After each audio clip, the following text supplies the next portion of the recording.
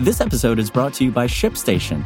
You know, some things take a lot of work, like sending little robots to far-off distant planets. And just as that's challenging, so too is running a successful e-commerce business, especially when there's so much to do. So I want to introduce you all to ShipStation.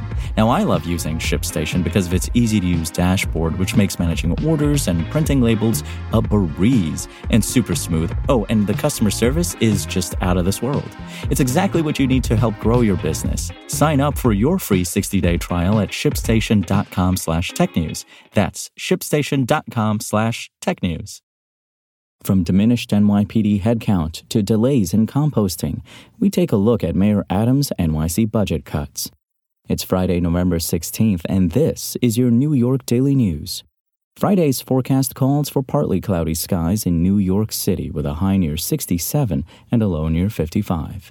Before today's top story, Mayor Adams is expected to appoint Jeffrey Garcia, a veteran Bronx restaurateur, as the city's new nightlife mayor after letting the position sit empty for nearly a year, the Daily News has learned. The post, officially called executive director of the mayor's office of nightlife, was last occupied by Ariel Palitz, who resigned this spring. Palitz, a hospitality consultant, was the first person to serve in that job, appointed in 2018 by then-mayor Bill de Blasio, who created the office of nightlife. A draft City Hall press release obtained by the News confirms Adams, himself an avid nightlife connoisseur, known for patronizing clubs around the city, has picked Garcia to replace Palitz. The release does not make clear if Garcia's nightlife mayor role will be paid. Palitz received a $130,000 annual salary while working in the post under de Blasio, city records show.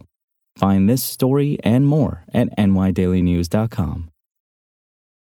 Families have a lot going on. Let Ollie help manage the mental load with new cognitive help supplements for everyone 4 and up, like delicious Lolly Focus Pops or Lolly Mellow Pops for kids. And for parents, try 3 new Brainy Chews to help you focus, chill out, or get energized. Find these cognitive health buddies for the whole fam at ollie.com. That's OLLY.com. These statements have not been evaluated by the Food and Drug Administration. This product is not intended to diagnose, treat, cure, or prevent any disease.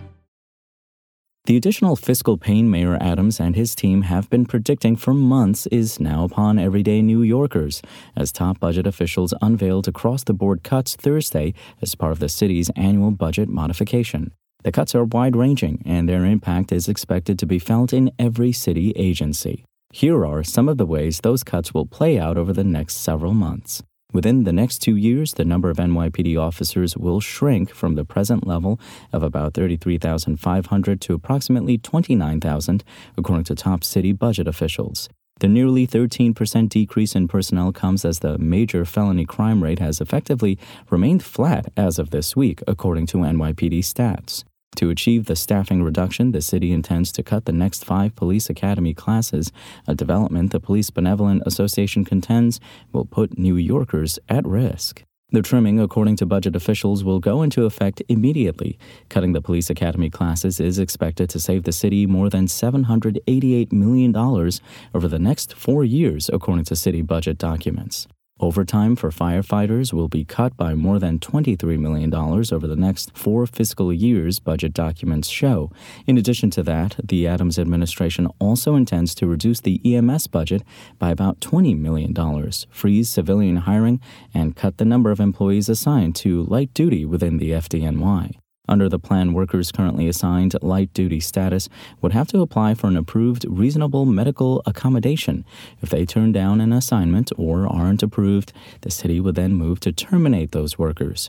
One city official said the move does not constitute layoffs but is aligning with citywide process. The frequency of residential trash and recycling pickups is not expected to change under the city's latest budget restrictions, but trash can pickups from city streets will be reduced under the new cuts, city officials said. Adams, who has been effusive in his praise of the sanitation department throughout his time in City Hall, is also instituting a civilian hiring freeze and plans to slash several popular programs, including the complete elimination of city funding for its community composting programs, delaying the implementation of organic waste pickup in the Bronx and Staten Island by more than a year, and reducing community outreach. Sunday service at city libraries will also be deeply cut under the budget plan. Over the next 4 years, those cuts are projected to total more than $90 million. After December 17th, only a single public library in the city is expected to have Sunday service, the branch in Kew Gardens Hills in Queens. The last day of Sunday service at libraries in Manhattan and the Bronx, including at the Bronx Library Center and in Washington Heights, would come on November 26th. The city also intends to reduce spending on books, programming, and building maintenance within the library system.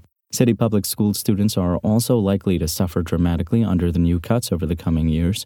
According to city budget data, the Adams administration's plans to cut $2.3 billion from the Department of Education budget within the next 4 fiscal years. Overall, 653 schools, about 43% of the school system, are on track to experience mid-year budget cuts, officials said. The United Federation of Teachers president said the cuts would cause class sizes to increase and school communities to be needlessly damaged. Each school that lost enrollment this year will lose on average $167,000, according to city officials. And city-run health programs such as the Behavioral Health Emergency Assistance Response Division, which pairs health professionals with paramedics when responding to those experiencing mental distress, will now be on hold indefinitely, saving the city $1.9 million each year, according to the city's budget documents. For more on this story and for the latest in New York City politics, visit nydailynews.com and follow us on social media at nydailynews. Thanks for listening. My name is Imran Sheikh, and we'll talk more on Monday.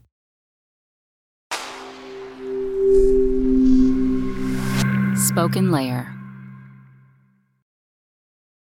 Want to learn how you can make smarter decisions with your money? Well, I've got the podcast for you.